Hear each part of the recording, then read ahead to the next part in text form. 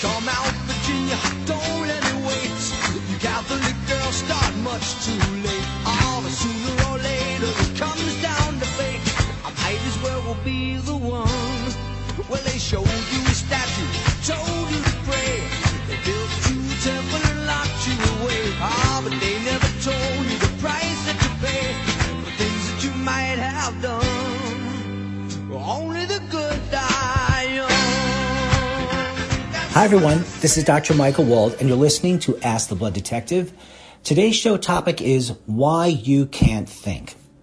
So, if you're thinking, well, I don't know what Dr. Wald's talking about, I can think just fine, great. I would have you listen to the show from a preventative perspective. And there are many of you out there, and I know this because I see you as patients, where you clearly have some degree of memory impairment. It might look simply like what lots of adults like to label as ADD, attention deficit disorder. They'll say, I have ADD. Well, ADD is a very specific diagnosis, and you might have ADD, but you may not. However, those with ADD tend to have higher rates of developing more serious memory impairment. And you know the most serious form is Alzheimer's dementia. But think of Alzheimer's dementia as it is. On one end of the spectrum of brain decay, and then there are a myriad of levels of neurodegeneration or brain degeneration that lead up to dementia. But we know that the statistics for the incidence of dementia is only rising. We also know that the handful of medication that generally speaking neurologists make available to people with dementia, they don't work. But they make them available because that's all there is, and they seem relatively harmless. That's a whole other area that we might want to get into at some point. But I thought today I would talk about the prevention of dementia so that you can think better today.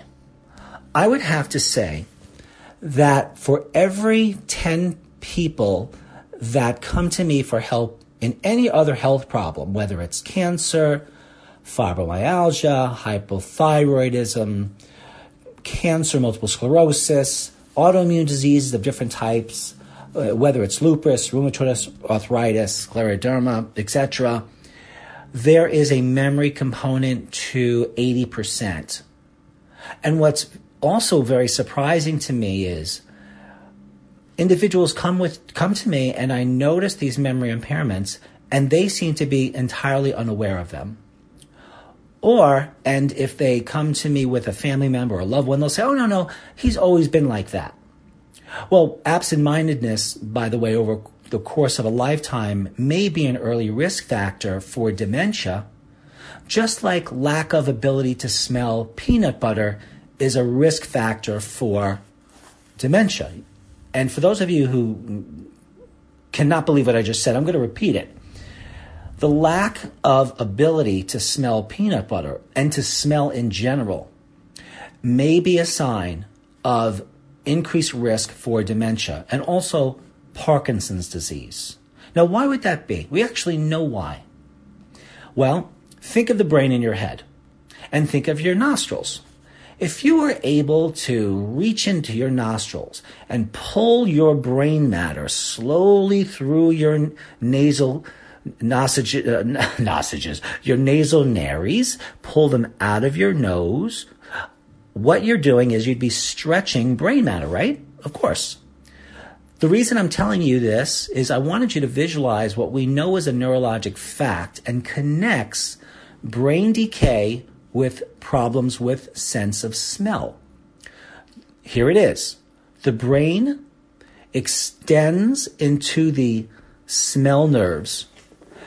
And smell nerves, by definition, are not nerves. Nerves mean something other than the brain.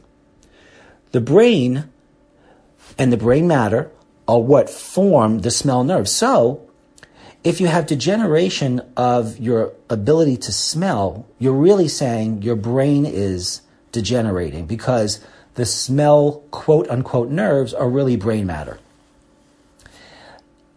Now, in the study of neurology, they talk about nerves, like the nerves that go into your hands, for example.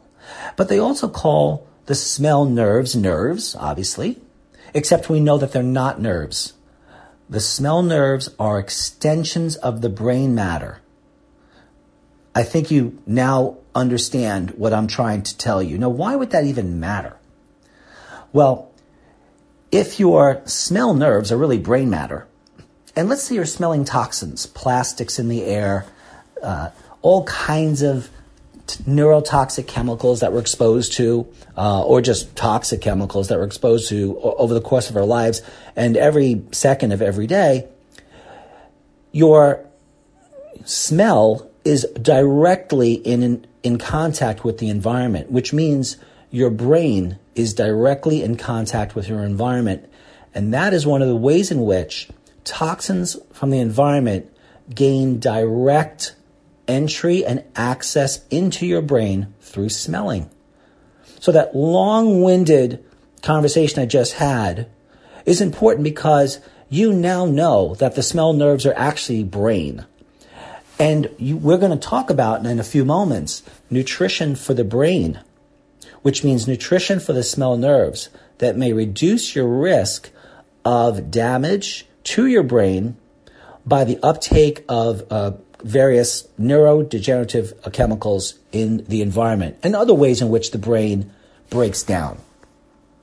So why don't I just give you a practical example of nutrition right now? And I would just let you know that I'm going to start to give you lots of examples of different nutrients and why they're important to help you think better.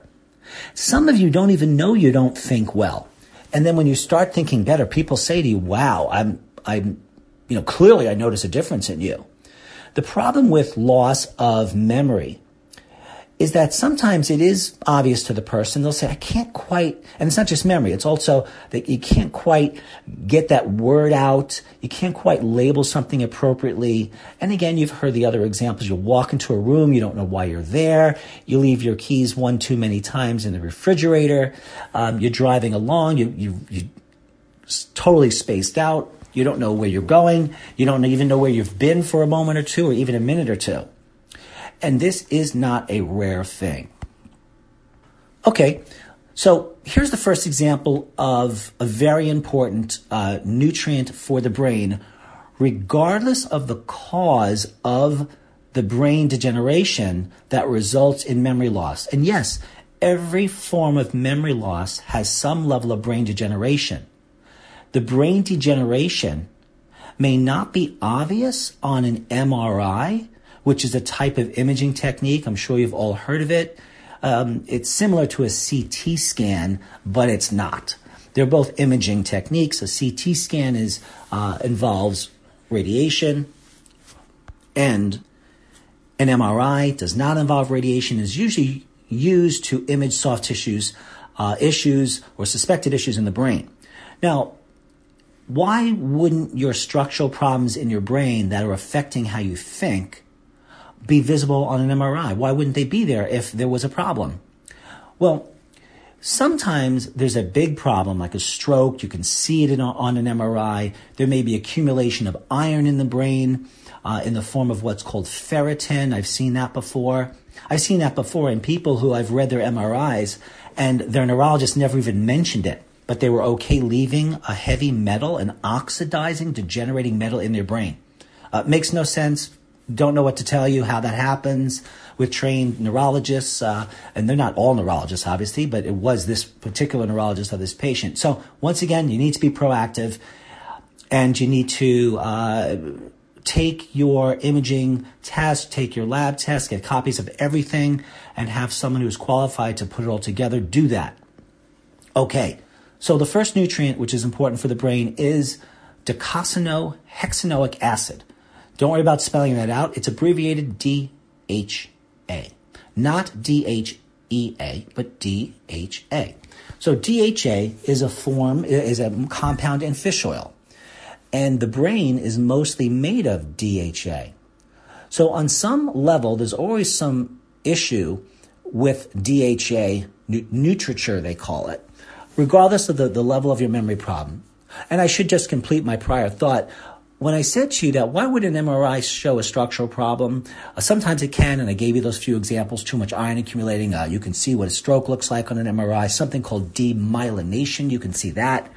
But sometimes the problems are microscopic. The structure of the brain neurons, for example, and different types of nerve cells is affected, but it's on a microscopic level. And until it's on a macroscopic level, no one sees it. And that's actually very, very common. Even just the fact that the brain atrophies, the brain shrinks more or less in some people than others, that is also associated with memory loss. You simply have less brain matter. That's also one of the reasons why statin medications increases the risk of memory problems, because statins affect the metabolism of fats, and the brain is fat. And statin medications, although they may or may not have their uses depending on what side of the fence you're sitting on, those who take statins will have deficiencies or insufficiencies of a number of fat-soluble nutrients, including DHA and vitamin D and medium-chain triglycerides, and their absorption from either a source of 100% MCTs, medium-chain triglycerides, or coconut oil, along with lipoic acid and melatonin. Lots and lots of nutrients are affected by statin medications. I should also make mention that there are many medications that cause memory problems. And people take their medications and they say, well, I don't think my memory problems are from my medications. I've been on my medications for months or years. That's precisely why they might be causing your problem, because you've been on them so long. It's very simple to look up what the side effects or potential side effects are of your medications. And lots of people say to me, oh, yes, I'm aware that my memory problems and my mental fatigue and my lack of remembering and learning new materials, recalling the past. And I've been told how this might be from my medication, people will say to me. And as if they now, because they know it, they can forget about it or leave that alone or not do anything about that. So that's always surprised me. If someone's having a side effect, particularly one that affects your memory, that's something you need to pay attention to. I think you need to pay attention to it. Okay, so DHA in a liquid form is best for the brain. If you're on a blood thinner, you never take an omega-3 fatty acid without being under the supervision of a trained clinical nutritionist that knows drug interactions, and your prescribing physician, of course. Let me just go over a listing of lots of common causes of memory issues. Now, memory issues can be secondary to any number of diseases. So, for example, I'll have people with brain cancer, and they have memory issues from the tumors, from the inflammation in the brain, from the treatments provided, like chemotherapy, radiation, surgeries, scarring, all kinds of problems that result in that particularly heinous condition of brain cancer, like gliomas or gliomas, or astrocytoma. That's another one, usually occurs in children. My point, though, is even autoimmune diseases, once again, diabetes, multiple sclerosis, scleroderma, lupus, rheumatoid arthritis, Hashimoto's thyroiditis, Graves' disease, many, many others. All autoimmune disease tend to be associated with poorer and poorer memory and loss of brain function, because, at least from one way, the chronic inflammation of autoimmune disease can break down brain structures. So some of you have heard my other show on neuroplasticity. And neuroplasticity is just a term used in neurology that refers to the ability of the brain to reform itself, to repair itself, to reshape itself. It can under the right conditions, the brain has a mosaicism about it, an ability to change itself against a toxic or stressful environment and resist degeneration. One of I think the most important category of ways in which to offset loss of neuroplasticity, which means loss of the brain to recover, is nutrition. I don't see how this is not the mainstay of treatment by neurologists who are supposedly the specialists who deal with this. But I can tell you that I've worked with a neurologist for more than a half a dozen years side by side in the not so distant past, and they have absolutely no nutrition training. So that explains why it's not done. But why a neurologist would not take it upon his or herself to research neuroplasticity, its effects and its causes and things that influence it, you could not avoid looking at all this nutrition. It's not an easy thing. I mean, I asked my friend, the neurologist, why do you think it is that neurologists are not focusing in the area of neuroplasticity with nutrition? And after thinking about it for a moment, he said, it's just not what we do. We don't do that. So I suppose it's very similar to gastroenterologists who, for the most part, have very little nutrition training. I mean, they know what celiac sprue is. They know about certain malabsorption syndromes. But I would guess, also having worked with a gastroenterologist for, again, about a half a dozen or so years, side by side, that they have no more nutrition knowledge. I was going to say they have no more nutrition knowledge than the average person. But the average person that I happen to know knows far more nutrition than the average gastroenterologist. But just because the gastrointestinal symptoms seems to be the area of focus for that specialist, you would think, since it has to do with nutrition, they would know nutrition. But that's an assumption that's based on nothing, and it's untrue. It's just absolutely untrue. So some gastroenterologists will refer to dietitians. But as a dietitian, as well as many other certifications and diplomas that I have, I can tell you that dietitians have no specialized knowledge at all in the area of neuroplasticity.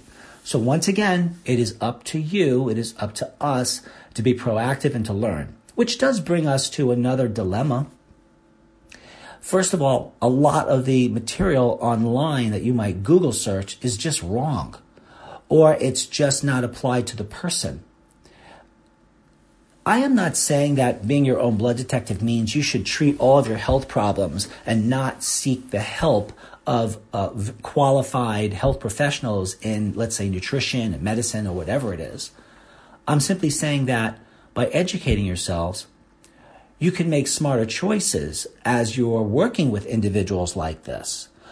Day in and day out in my practice, and I practice nearly 7 days a week now, because it's either that or I put people off for months, and I'm not ready to do that yet in terms of scheduling individuals, particularly with these memory issues, because every day matters.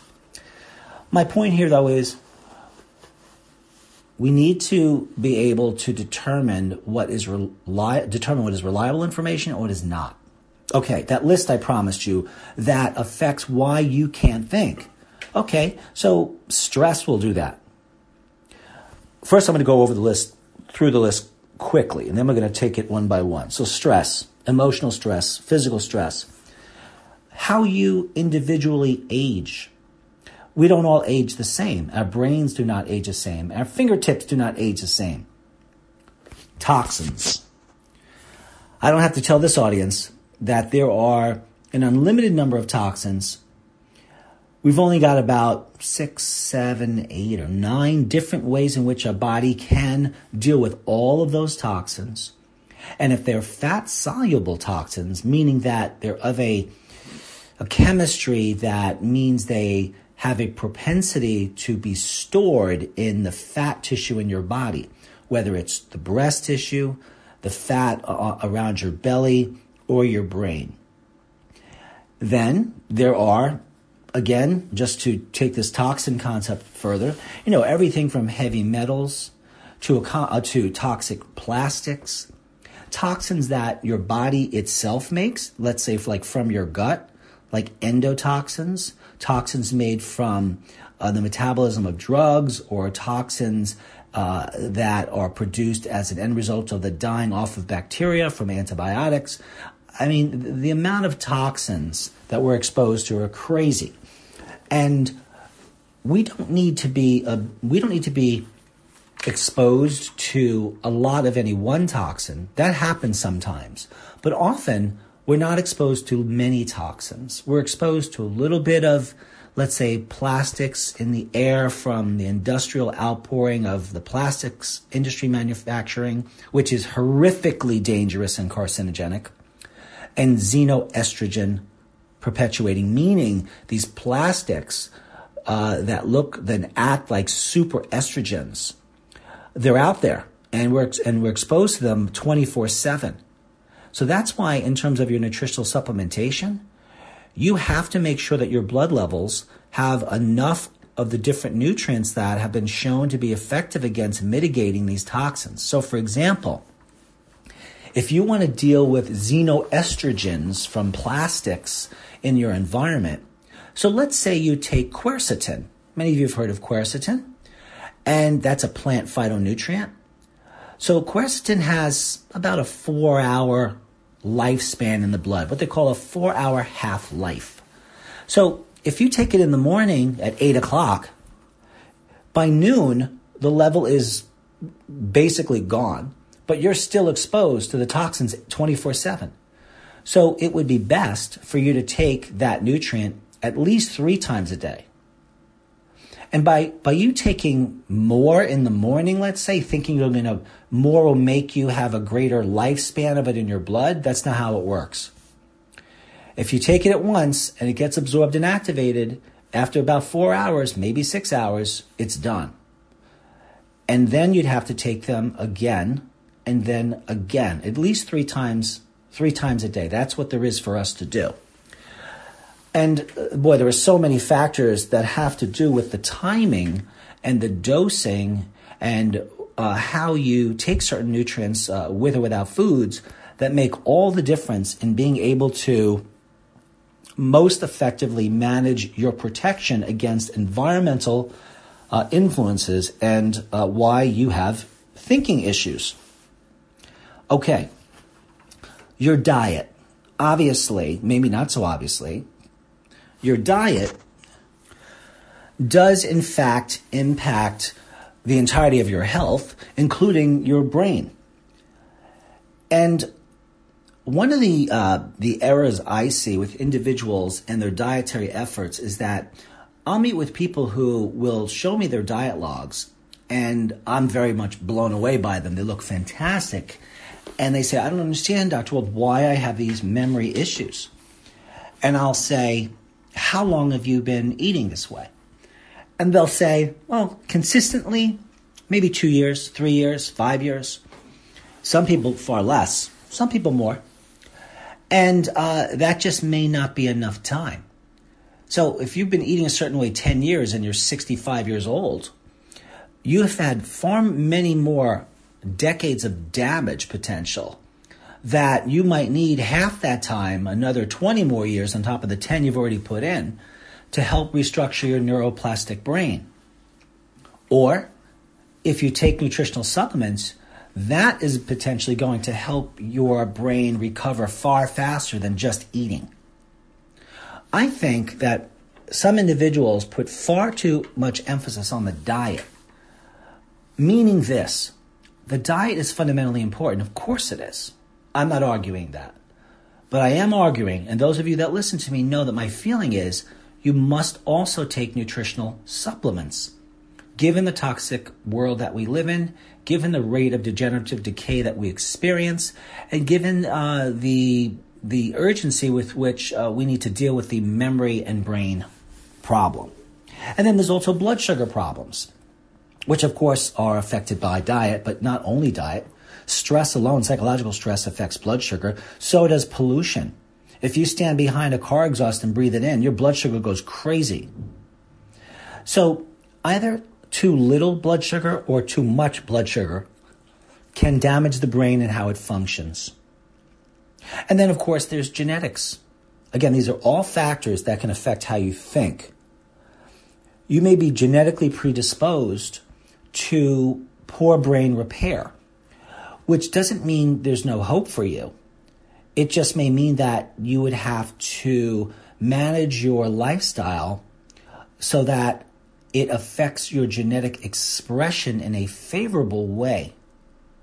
That's called epigenetic influences. Or, as a friend of mine, Dr. Jeffrey Bland, once said, it's called nutrigenomics, how nutrition can potentially affect the expression of poor genetic traits by suppressing them, and how nutrition, whether in the form of supplements or the form of foods, can positively affect the brain function and the rest of the body, of course.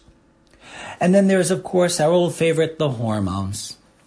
So usually low levels of different hormones are associated with breakdown of brain structures. Whether we're talking about pregnenolone or DHEA, testosterone, estrogen. And again, I want to emphasize, I've said this on other shows, that your blood tests or your saliva test results for hormone levels may look fine. The blood levels and the saliva levels, please hear this, have nothing to do sometimes with the ability of the brain structures or any body structure to recognize the hormone and therefore be affected by it. So in other words, someone might have low levels of testosterone floating around in the cerebral spinal fluid that bathes the brain. But because the brain is smart in that particular individual, it increases its use of the testosterone even though there's less of it that it's soaking in. Or maybe the level of testosterone, let's say, is high in the cerebral spinal fluid that bathes the brain, but the brain is somehow becoming testosterone resistant. And like any tissue that becomes testosterone resistant, let's say like a muscle tissue, like your bicep, it atrophies, it shrinks, it loses tone, it loses power, its structure decays, it ages more rapidly. It's just all bad. Just all bad. So for those of you just joining us, my name is Dr. Michael Wald. You're listening to Ask the Blood Detective. We're talking about why you can't think. And I just went through a quick list, and I'm going to go through this again in about 5 seconds of what the quick things are that can create brain decay. Then we're going to go through each one of them. So get ready to write down some of the nutritional suggestions. The first one I gave was DHA liquid, docosahexaenoic acid. The average individual, probably of normal weight, needs about 1 tablespoon taken in the morning away from food. The other one is ketogenic MCTs, medium chain triglycerides. Medium chain triglycerides is a category of fat. And there are different length of the chains, the chemical chains of medium chain triglycerides. In other words, think literally of you holding a long chain in your hands, a metal chain. So throw the long one down, because we don't want long ones, we want medium chains. So pick up a medium-sized chain. Now, could you conceivably pick up 5 or 6 or 10 different medium-sized chains from the ground in front of you, let's say, and they are slightly different sizes, but they definitely all fall within the medium chain size, right? What I'm trying to tell you is something that you may not have known before, that medium chain triglycerides are a broad category of chain lengths, medium chain lengths, but of varying sizes. And those medium chain lengths that were studied the most in science for brain health, whether we're talking seizures, Alzheimer's, dementia, Parkinson's disease, demyelination of the brain recovery from stroke, you name it, I wanted it in my medium chain triglyceride product called ketogenic MCTs, I start my patients on a tablespoon a day, and if they get a loose stool, I just cut back a little bit on the dose until it's all good. So this way, a person does not have to follow some strict ketogenic diet, because the ketones that they want, they will get them high in the brain by consuming MCT oil. So I'll say it again. A lot of people out there wasting a lot of time, years, and a lot of neuroticism trying to stay on a medium chain diet, a ketogenic diet, when really all they need to do is take the supplement. That will do it. Even medical studies found on PubMed.com, the National Library of Medicine, they came up with the same conclusion I did after 29 years of doing this, that it's just not needed. Of course, you want someone to have a healthy diet, whatever that might be. But if you want a ketogenic effect, because ketones, everybody, they are the fuel, the healing fuel for the brain and nervous system. You gotta have that. So I take that every day. Let's talk about one of the hormones that are important, a couple of the hormones. For memory, and in individuals, particularly individuals 50 years old and older, you tend to have hormone resistance or just outright low levels of hormones. I never check the hormones anymore because of decades of checking the hormones. Sometimes they were low, sometimes they were not. What I was interested in, did the patient respond? Did the person respond to the hormone substitution therapy? And if they do, that's what matters.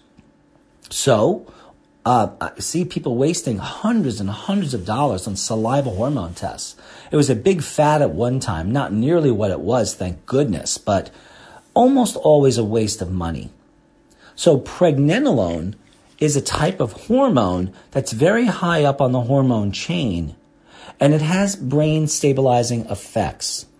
It's also one of those hormones that is illegal for those who participate in sporting events like the Olympic levels or other types of events that are professional level athletic events. And I can tell you from personal experience, taking pregnenolone and taking DHEA, that's an adrenal hormone. And recently, I just upped my levels and increased the frequency with which I take them throughout the day. And I can understand why baseball players and others take these hormones. I mean, they're hitting more home runs. They're super strong. Their reaction time is much faster. Their mental focus is much better. All the things that we want. So I was quite surprised because I'd been giving this information out to not just athletes, but to just people using how to use hormones correctly for not just athletic enhancement, but overall anti-aging effects, you might say. Really, I should say healthy effects, because we can't not age. We can't anti-age. But we can reverse a variety of factors that we consider biological aging. So at age 52, I decided to make some changes and do some of the things that I'm telling my athletic patients to do, very high-level athletic patients. So I can tell you, for example, last night when I was doing my workout, my weight training workout, and I'm doing wide-angle pull-ups and also chin-ups. So I would do them, and I could do an unusually large number of pull-ups and chin-ups in the 20 to 25, some on a good day 27 in a row.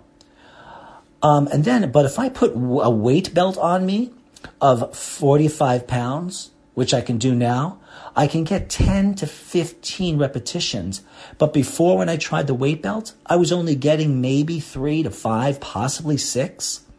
That's a big strength gain. Some of you are thinking, well, I don't care about that. I don't care about doing chin-ups with 45 pounds hanging off me.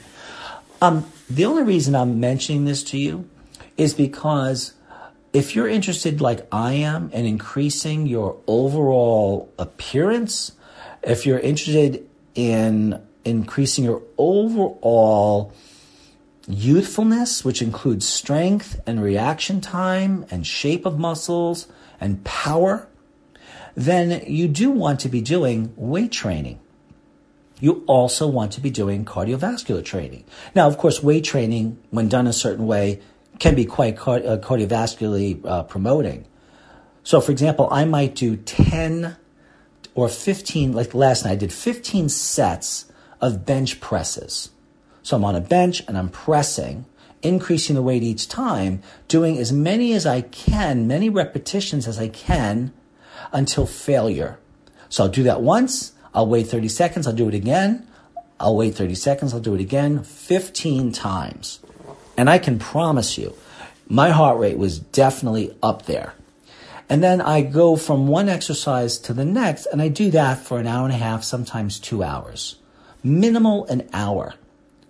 So once I started using pregnenolone, and I started, I'm 175 pounds now. I've put on 15 pounds of muscle in the last 3 months because there was a specific goal, a game I wanted to play with myself. So I started out with 25 milligrams of pregnenolone. And then I increased to 100 milligrams taken in the morning. So pregnenolone is great for memory. It's great for brain maintenance.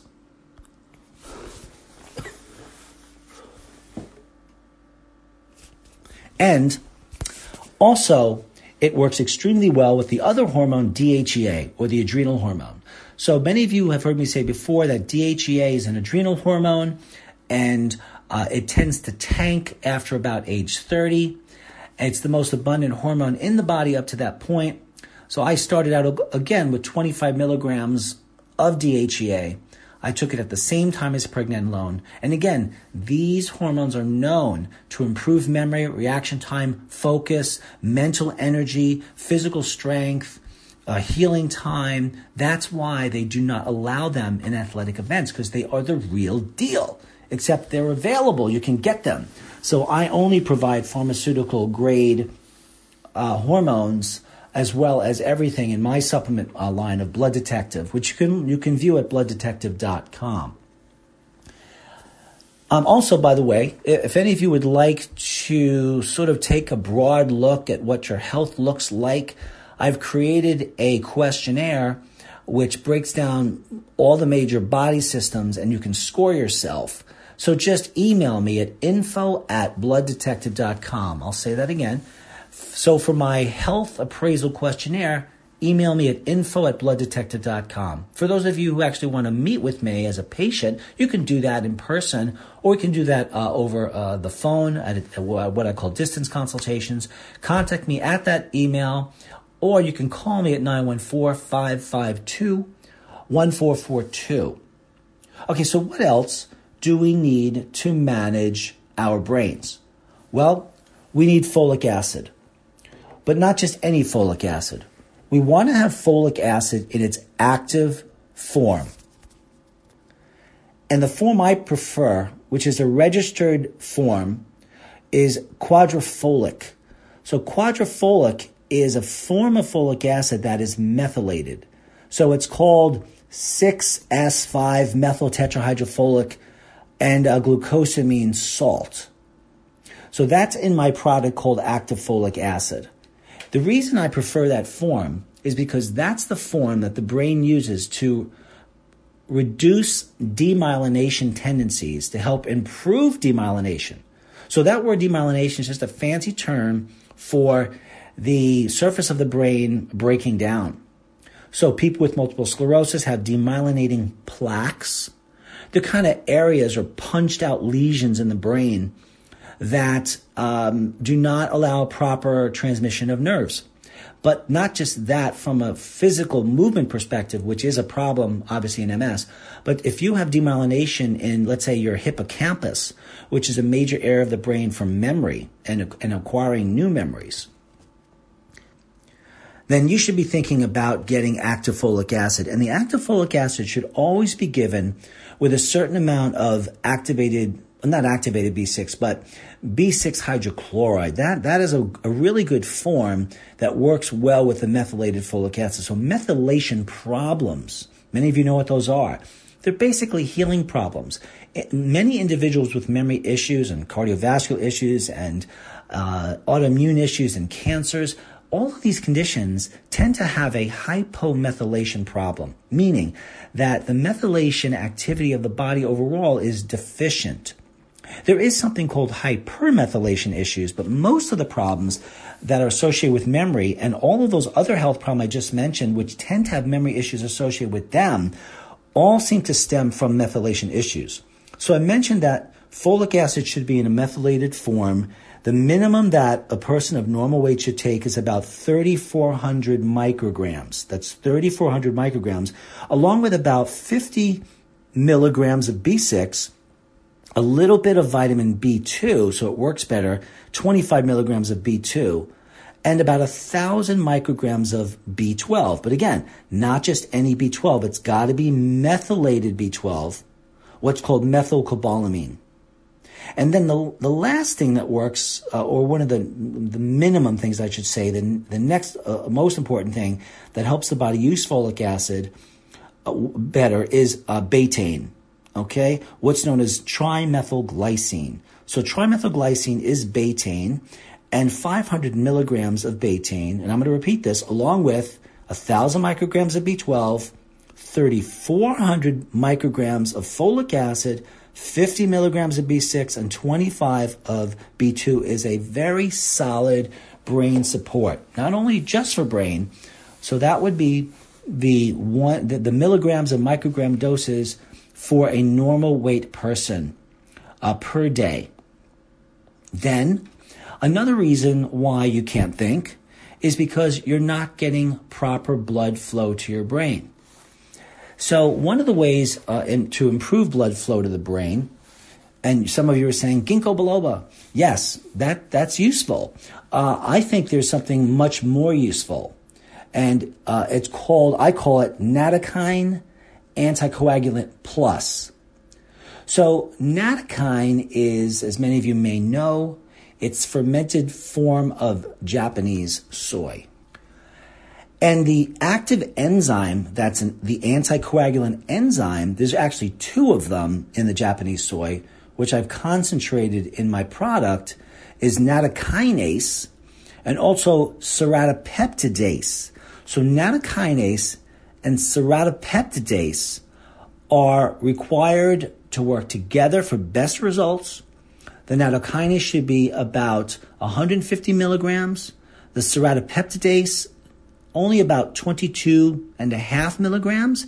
And if you mix that with bromelain, the digestive enzyme, at just 33 milligrams, and then sprinkle it with about 200 milligrams of rutin, then you have a very effective anticoagulant. So I've looked at the science on this, and I presented some scientific papers to cardiologists, which are, of course, very, very concerned and deal with on a daily basis practically coagulation issues and clotting issues or thrombotic issues with their patients. But the other group of doctors that need to know about this as well are the cancer specialists, the oncologists. So I presented a talk, and I mentioned this in my prior show, to an oncologist and cardiologist and some other healthcare providers, and I gave them the materials on how well nattokinase or nattokinase itself favorably affects coagulation. It helps reduce clotting tendencies. I mean, really effectively. And what amazes me about this is that there are lots of supplements, nutritional supplements, which are said to affect coagulation. Another one, which is worth mentioning, is vitamin E. But my point, though, is they don't all work. Nattokinase really can work so effectively. I need to caution you to not take it if you're on any other blood thinners in terms of medications. You need to have this monitored properly. It affects a multitude of coagulation pathways. Now, what does this all have to do with how you think?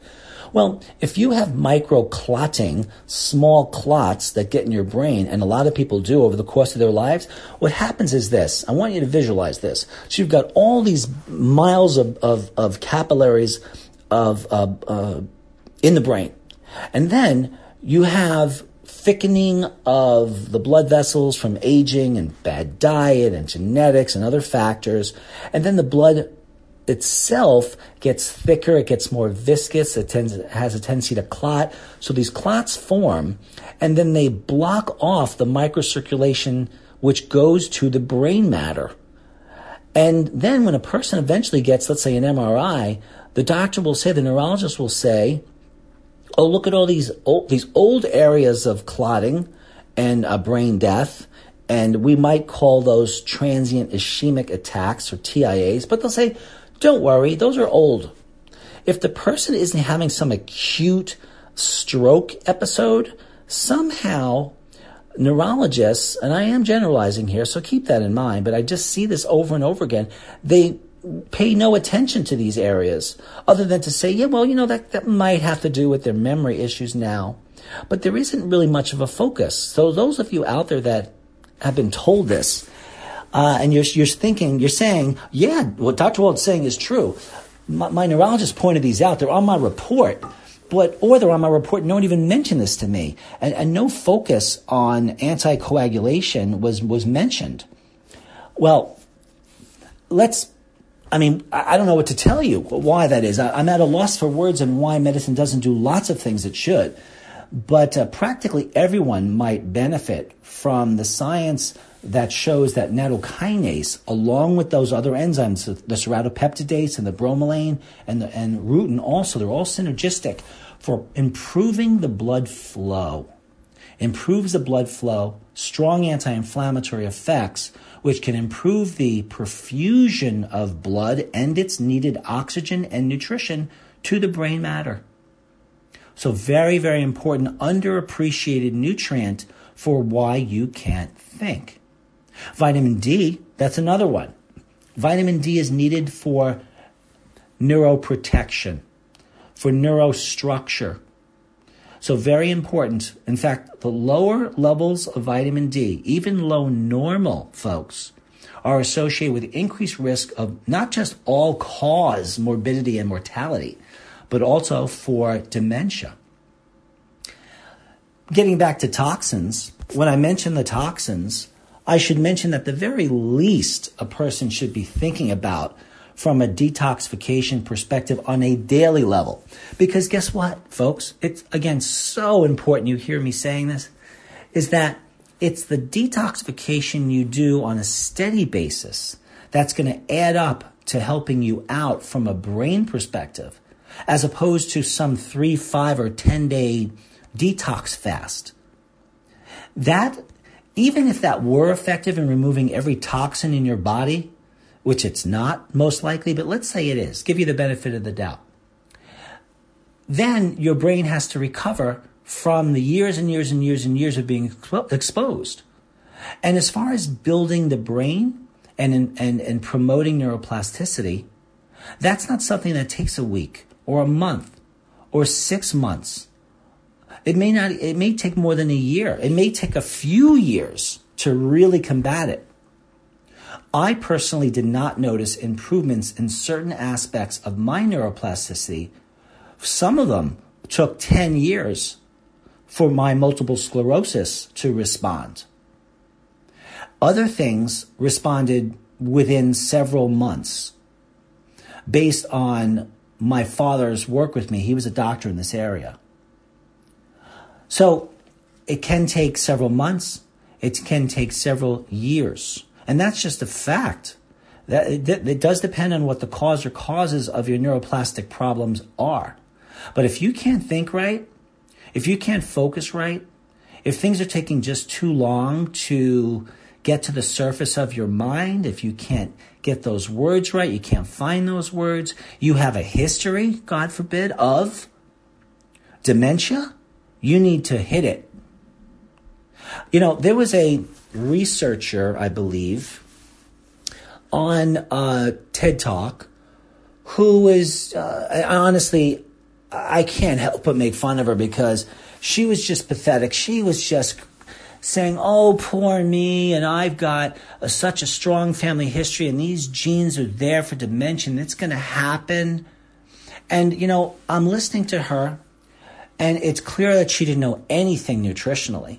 Even her physical appearance was clear. She didn't even know the basics of dieting.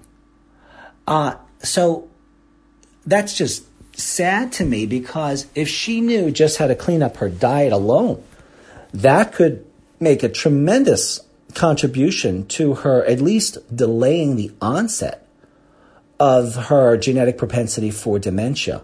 My point here is that even if it's written in the cards for you, even if the genetics are super strong, the very least is you probably can delay the onset of dementia.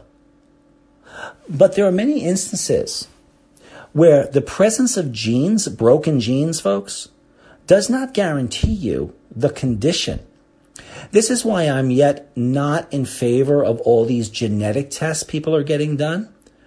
I do like the MTHFR gene, though. I've been doing that test for over 20 years, and that's covered by your regular insurance. But people are spending all kinds of money on these genetic panels because they're interesting, because they have misinterpreted this and this information as something that would actually change what practitioners can do. And they almost never do. So that's a bit upsetting. The way the scenario works out is a person will come to me and say, Dr. Wald, here's a list of all the genes that I have wrong. I'll say, okay, so who ordered this? And some of them will say, well, I got it myself, and I got it through this company or that company. So what do I do about it? And I'll say, well, none of these have been shown, except for MTHFR, to be even something that we know much about. So I let them know that even though we now know all of these gene glitches in this person, we're still going to be cleaning up their diet based on other non-gene factors. Unless the genes also showed that they had a propensity towards celiac disease, then of course we're going to remove gluten. But many of these individuals remove gluten anyway. I only do tests that provide information to me beyond a guess. So what about the gut? Okay, well, you guessed it. If you have a toxic gut, you have endotoxins that can make their way into your bloodstream, cross the blood-brain barrier, and start to promote brain decay. So probiotics are very important to help restore the normal microbiota of the gut. But there are so many different probiotics out there. What do you possibly do? Well, I always start people on a combination of 4 or so different forms of lactobacillus, like Lactobacillus acidophilus, Lactobacillus plantarum, particularly important for the small intestine, and a few others, along with at least 2 major forms of bifidobacterium, like Bifidobacterium lactis and Bifidobacterium bifidum. And you got to make sure that you've got this combination in a proprietary blend of at least 100 billion CFU count. So 100 billion would be about 1 capsule. You can find that in my Superbugs. But then depending on the rest of your health, there may be additional types of probiotics. But most people don't seem to distinguish probiotics. The only way they tend to distinguish them is just based on the number of them. And that's just not enough. It has to do with what it is you're using them for. But as a general gut cleanup, that's how I put together my Superbugs product with the 100 billion CFU. And the CFUs are the type of system used for reliable counting of the bugs. If you've got any other type of probiotic that uses any other system of counting up the bugs, it's completely unreliable, not to be trusted. Next, we need to focus on our adrenal glands. As we all know, so many factors in life play upon our adrenal glands. So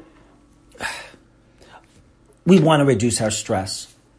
We want to work on coping mechanisms so that our internalization of external events in life have less of an impact by practicing techniques, for example, like framing or reframing, how we perceive external events and how we let them affect us.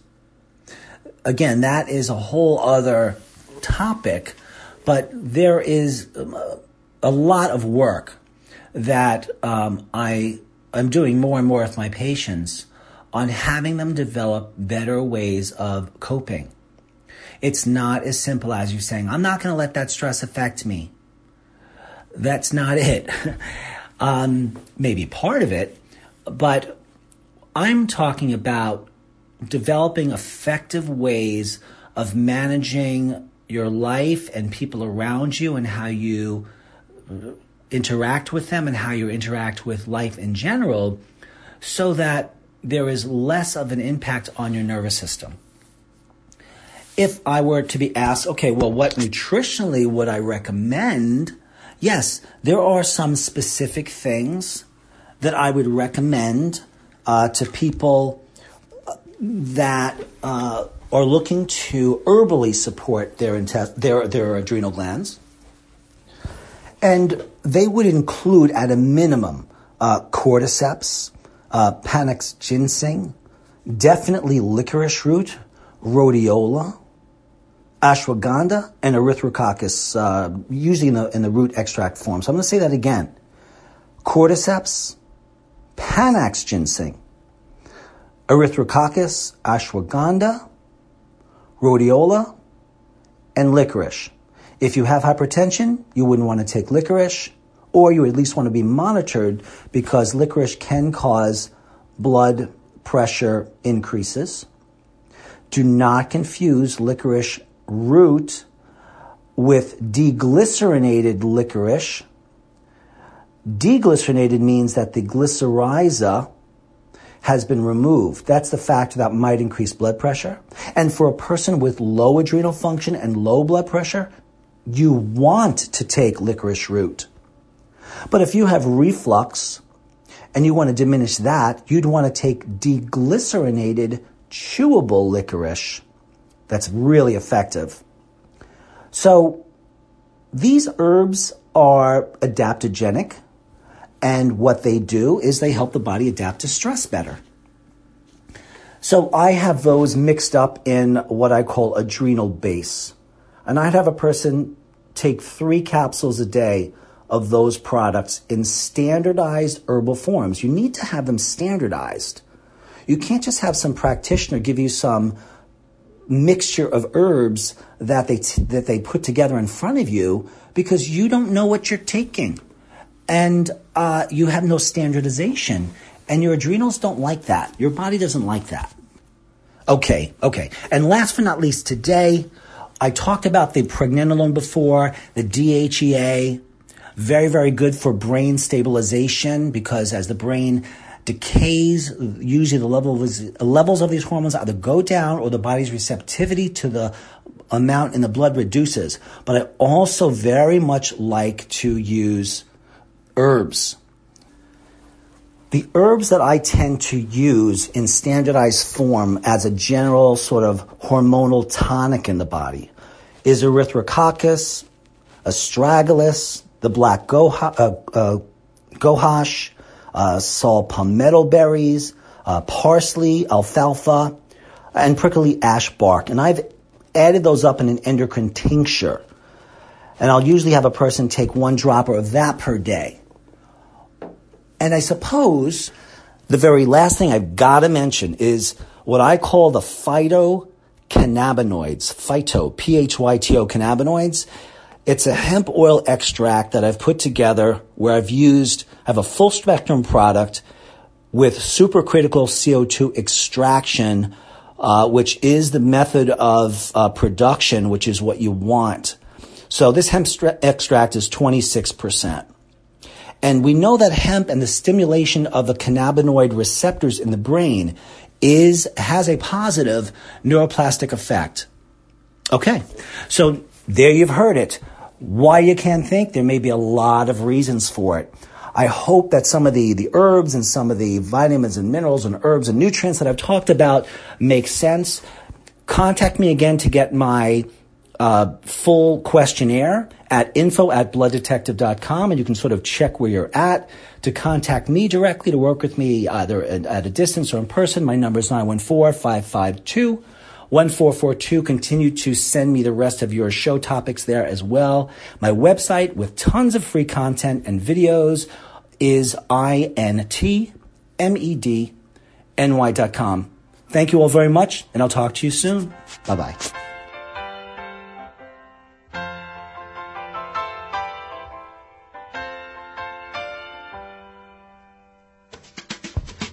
Come out, Virginia, don't let me wait.